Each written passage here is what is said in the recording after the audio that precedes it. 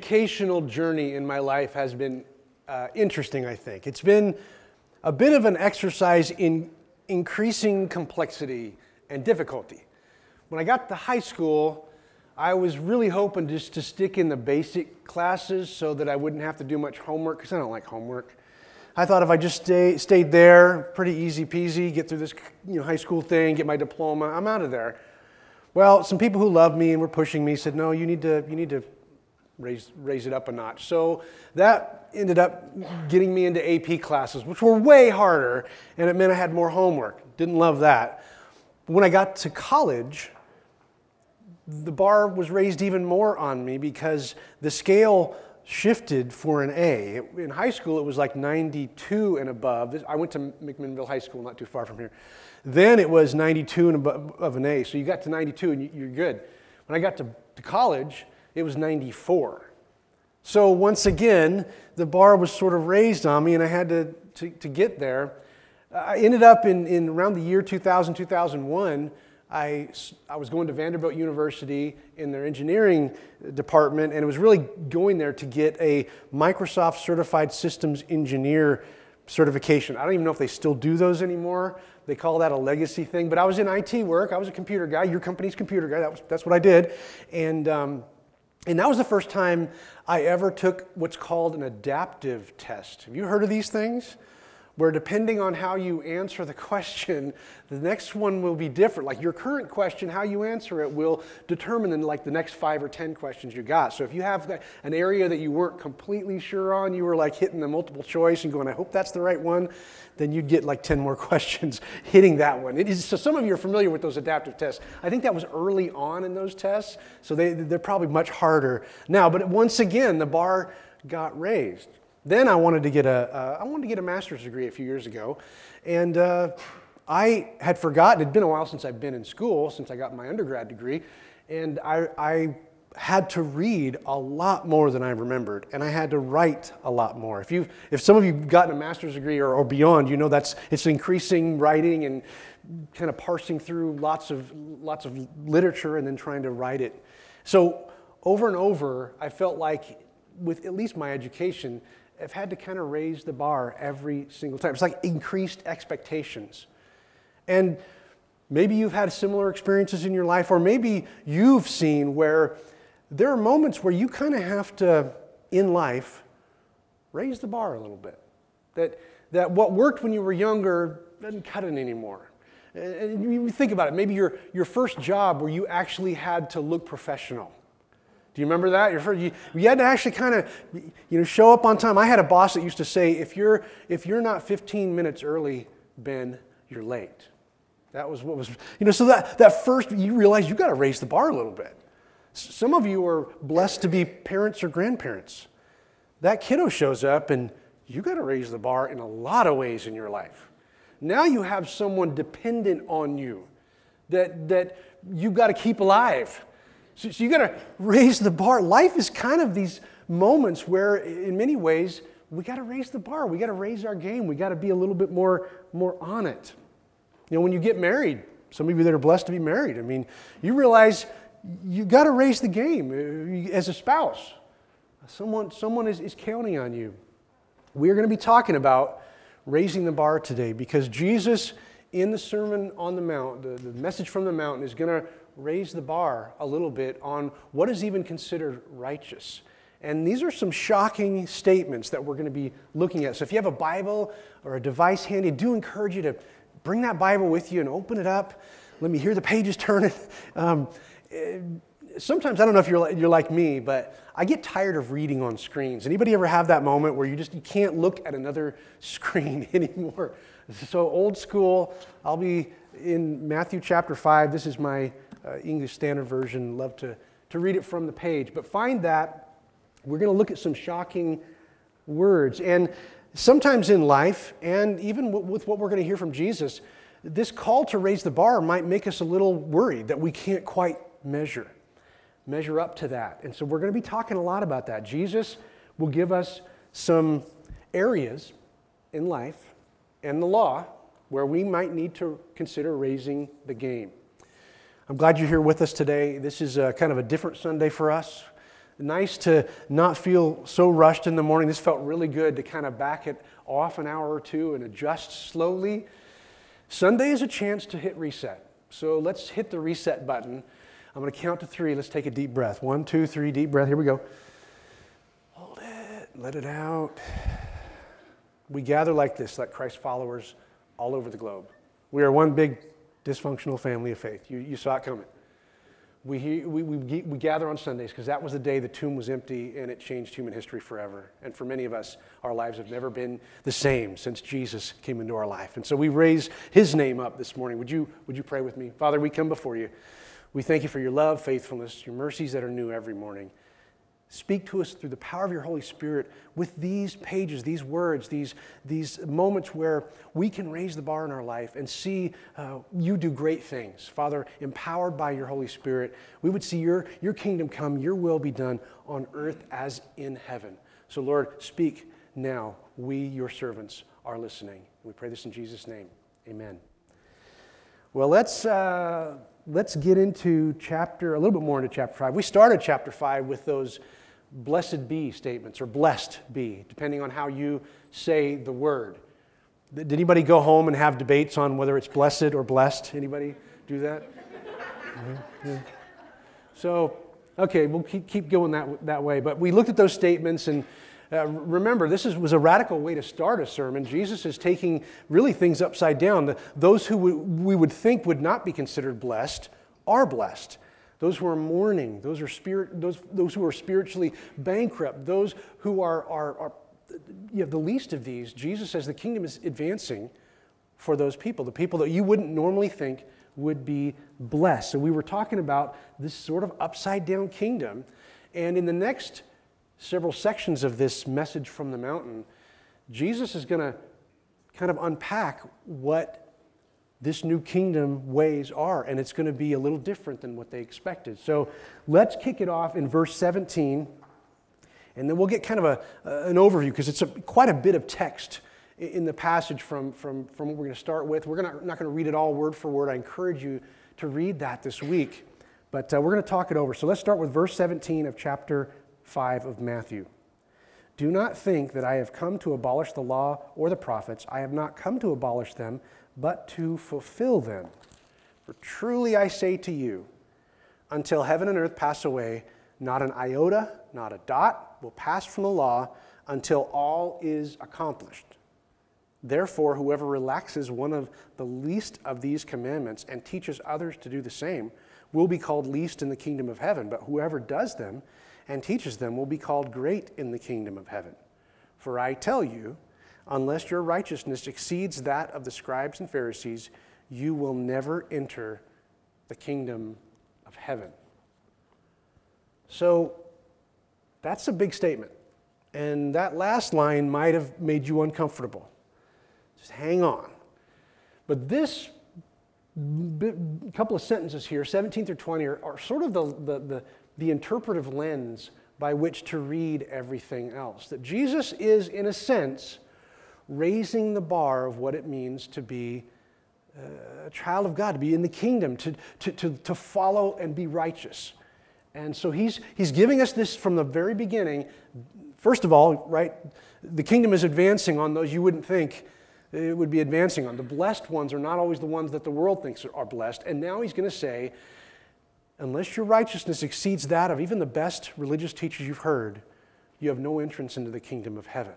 So it should kind of give us a pregnant pause there for a second, going, well, wait a minute, you just said the kingdom was advancing to those least likely, and now you're saying the bar is so high that we got to be better than even the best religious teachers, the best rabbis that we've heard.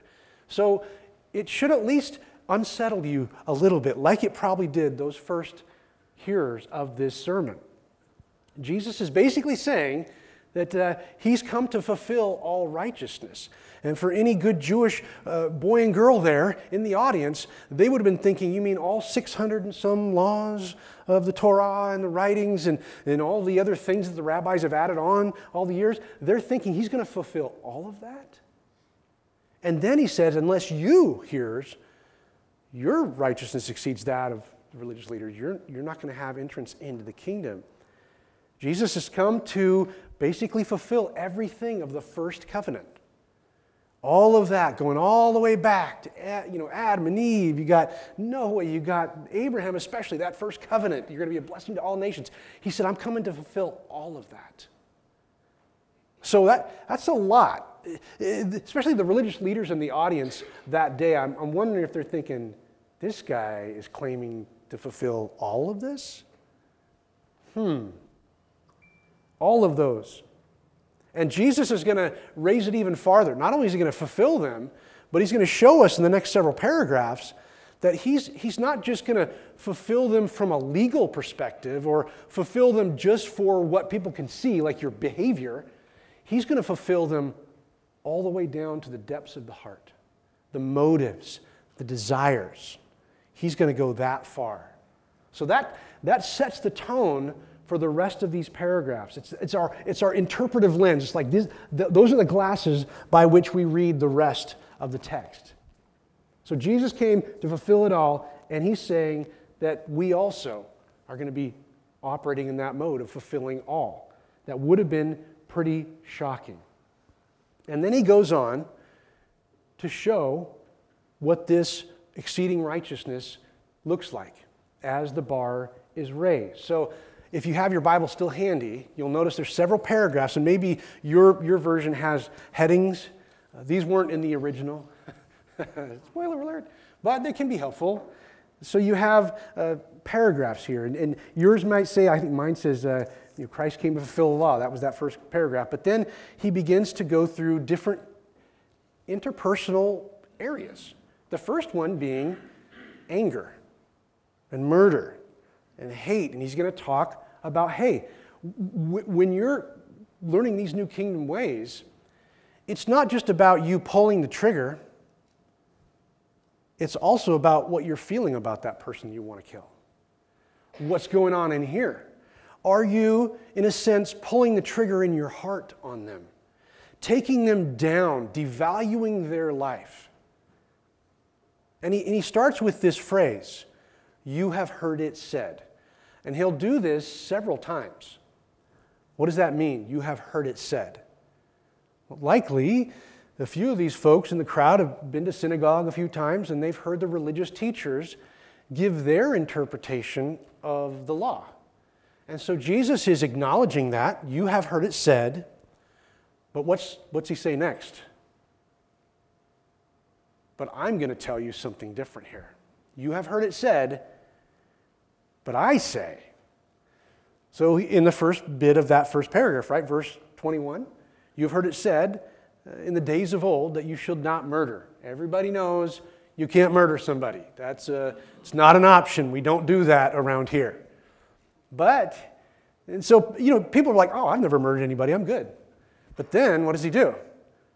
He takes it up a notch. He's raising the bar on all kinds of things. But I say that anyone who is even angry with his brother will be liable for judgment.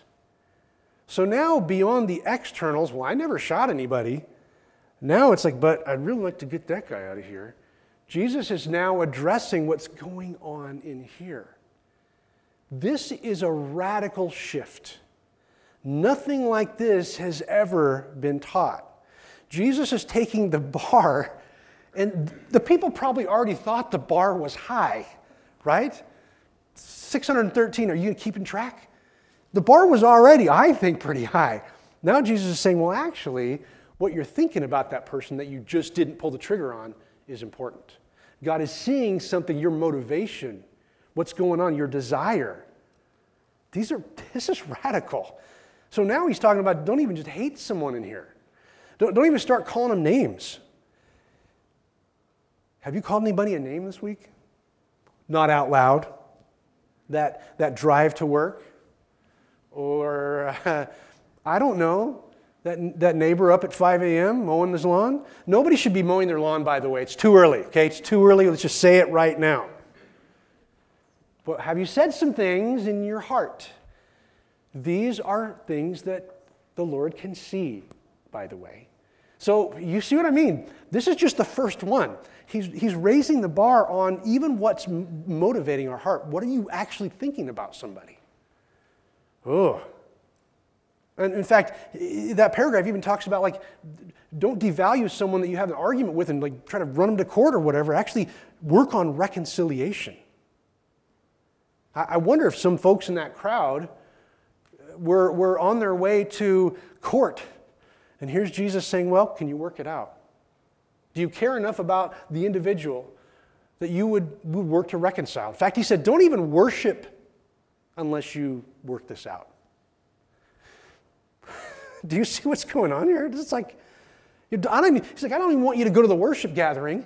And if you've got something going on with somebody, let's reconcile that. Write that letter. Make that phone call. This is getting into your business here. It's not just this external thing because people can shut up. Well, I've never murdered anybody, so I'm good. That's just the first paragraph. So already I'm guessing people are like, either they're backing away or they're like, look at the time. I gotta get to church and have soup afterward. I can't listen to this guy. He's raising the bar. Okay, what's next? He covers anger, reconciling. Now, this next one is taking up even more, and I'm guessing this is getting into your business too. Now we have marriage and fidelity. And so Jesus says, well, and here's that phrase again, right? You have what? You've heard it said, right? That you shouldn't commit adultery. You shouldn't jump into bed with someone you're not married to. And like the crowd's like, yeah, everybody knows it. I've never done that. I've never crossed that line. We're good. So we're good. You have heard that said, Jesus. But remember, here's his bar-raising efforts. But I say to you that everyone who looks at a woman, and if you're a woman, look at a man, okay, both sides of that coin, you look with lustful intent, he's already committed adultery with her in his heart. Whew. Raise the bar even more. So it's what's going on in here.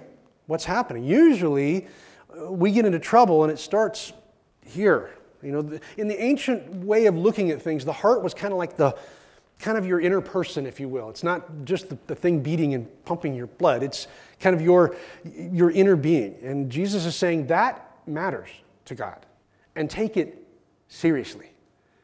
So I'm guessing the audience is feeling a little more uncomfortable because now Jesus says, it's not just that you didn't jump into bed or whatever with whoever that was. Now, are you consumed by thinking you might do that?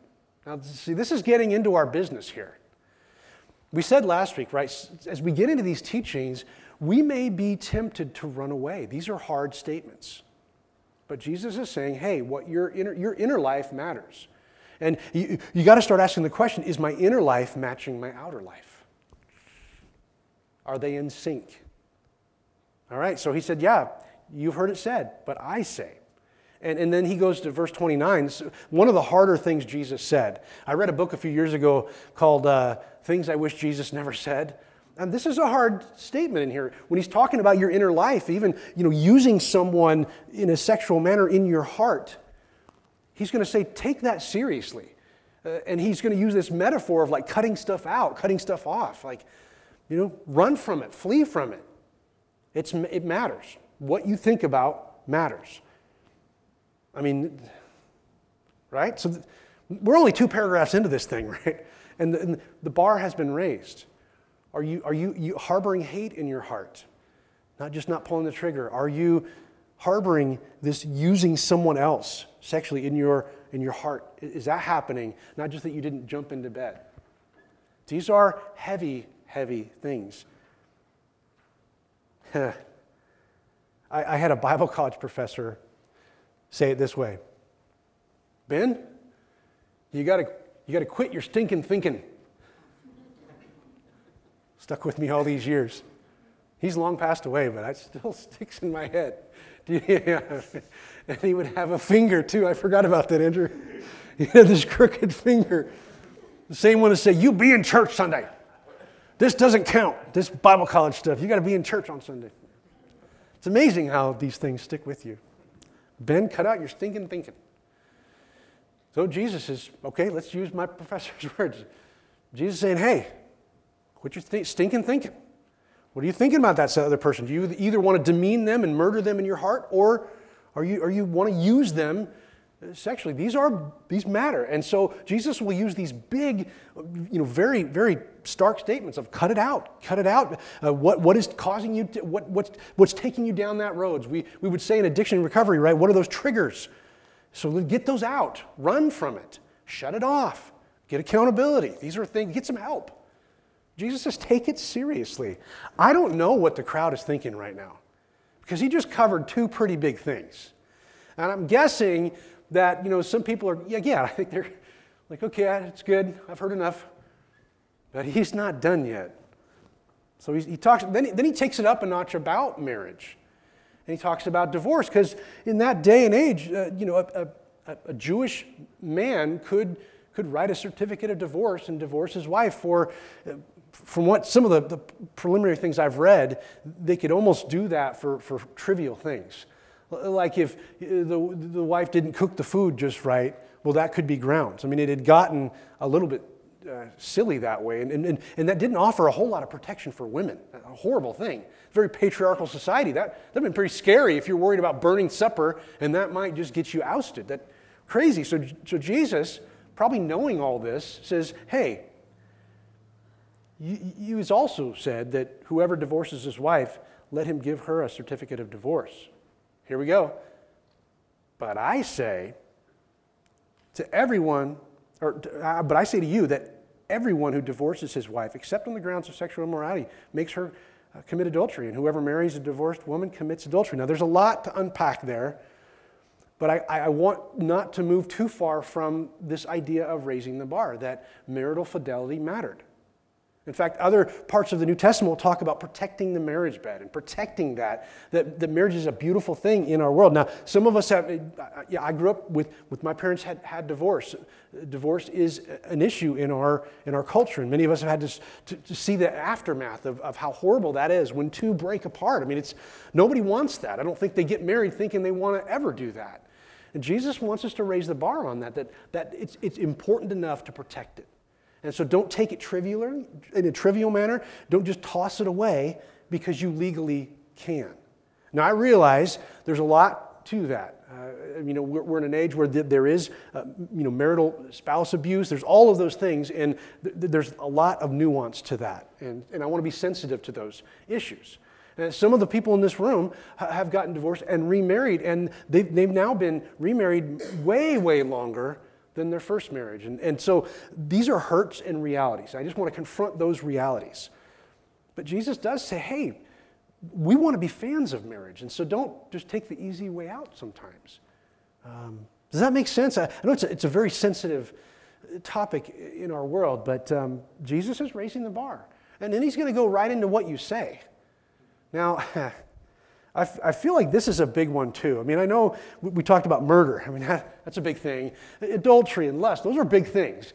But I feel like when he gets to verse 33, like honesty, what you say, I feel like that's pretty important too. What are you saying? Are you honest? Do you have to qualify your answers sometimes rather than just say it? Say the truth. Jesus speaks of oaths and making promises. And again, he said, you've heard it said, but I say to you, don't take an oath at all. I promise, I double dog promise, whatever it is. A pinky promise. All those things that we say, some of those are silly, but be honest. Just say yes or no. And this is hard for us to do. In an age of social media and all those different things where people are able to post whatever in their PJs and come at different trolls and all that sort of thing, having speech that's encouraging and honest is a gem. And Jesus is saying, let's aim for yes and no, not flower something up, which often leads to dishonesty and not saying what you mean. Jesus raises the bar. And when we get to verse 48, what did this come across to the crowd? Look at verse 48. You therefore, and this is after him talking through all these paragraphs of raising the bar, right? What's going on in here matters. What you say matters. We didn't talk about retaliation, but the idea that you would choose not to take revenge when you could take revenge.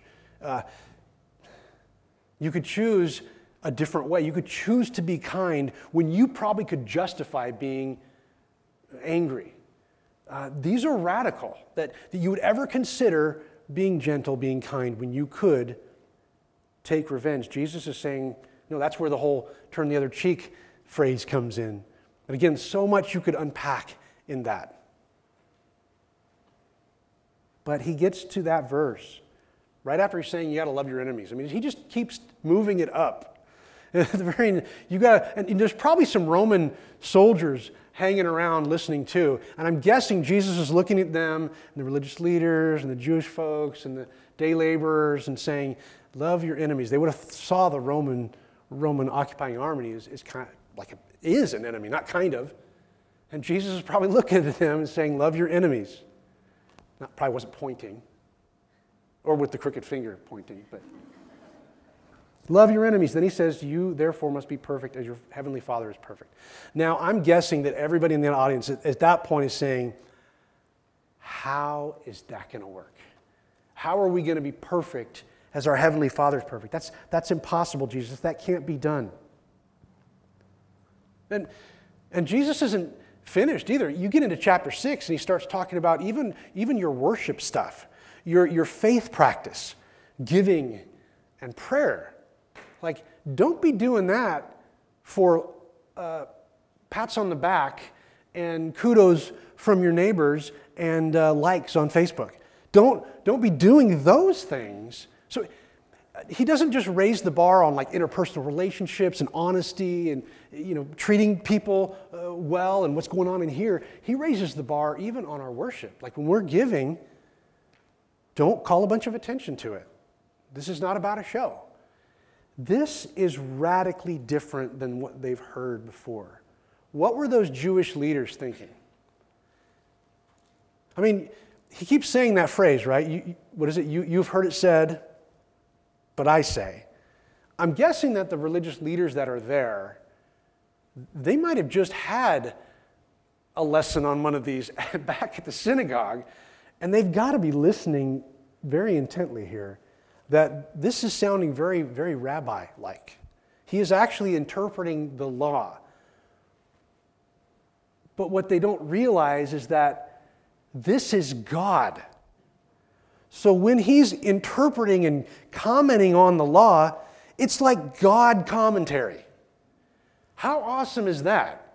I mean, we study for preaching and stuff, and we use these tools called commentaries. If you have a study Bible, the stuff below the line, that's where they try to explain the text. That's commentary. In the audience, you're listening to God give the commentary. And I just wonder what those religious leaders were thinking. This is radical. When you get to the end, this is a spoiler alert, when you get to the end of Matthew 7, the people are just stunned. You can find it. They are stunned. They've never heard anything like this. That the heart and my thinking matters as much as my external behavior. That God is interested in my whole person being in sync. When he says, holy as I am holy, my whole being. What I do with my extremities and what happens here inside. It all matters to God. This is a teaching that stunned the crowd. Jesus is giving the new way to be human. This is the ways of the kingdom. And here's the king who's bringing this gospel good news of a new kingdom. The kingdom of heaven is near. Repent. Make a choice. And here's how it works. I gotta believe it. And when I first started hearing some of this, I remember as a teenager, I became a Christian around 15, that God cared about what I was thinking about. It could be a bit jarring, a bit shocking, kind of like the first time my wife Jackie and I were in New Zealand, and we had to learn to drive on the wrong side of the road. I call it the wrong side of the road. And the first time I drove a stick shift in the UK, where the controls were on my left side. Very disorienting. And I think this teaching would have come across exactly like that.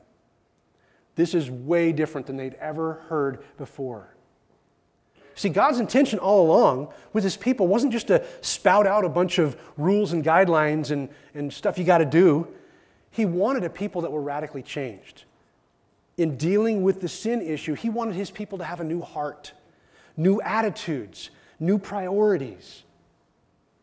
I mean, this is what the ancient prophets were anticipating. That even some of their language from those ancient Israel prophets were like, God's going to give you a new heart.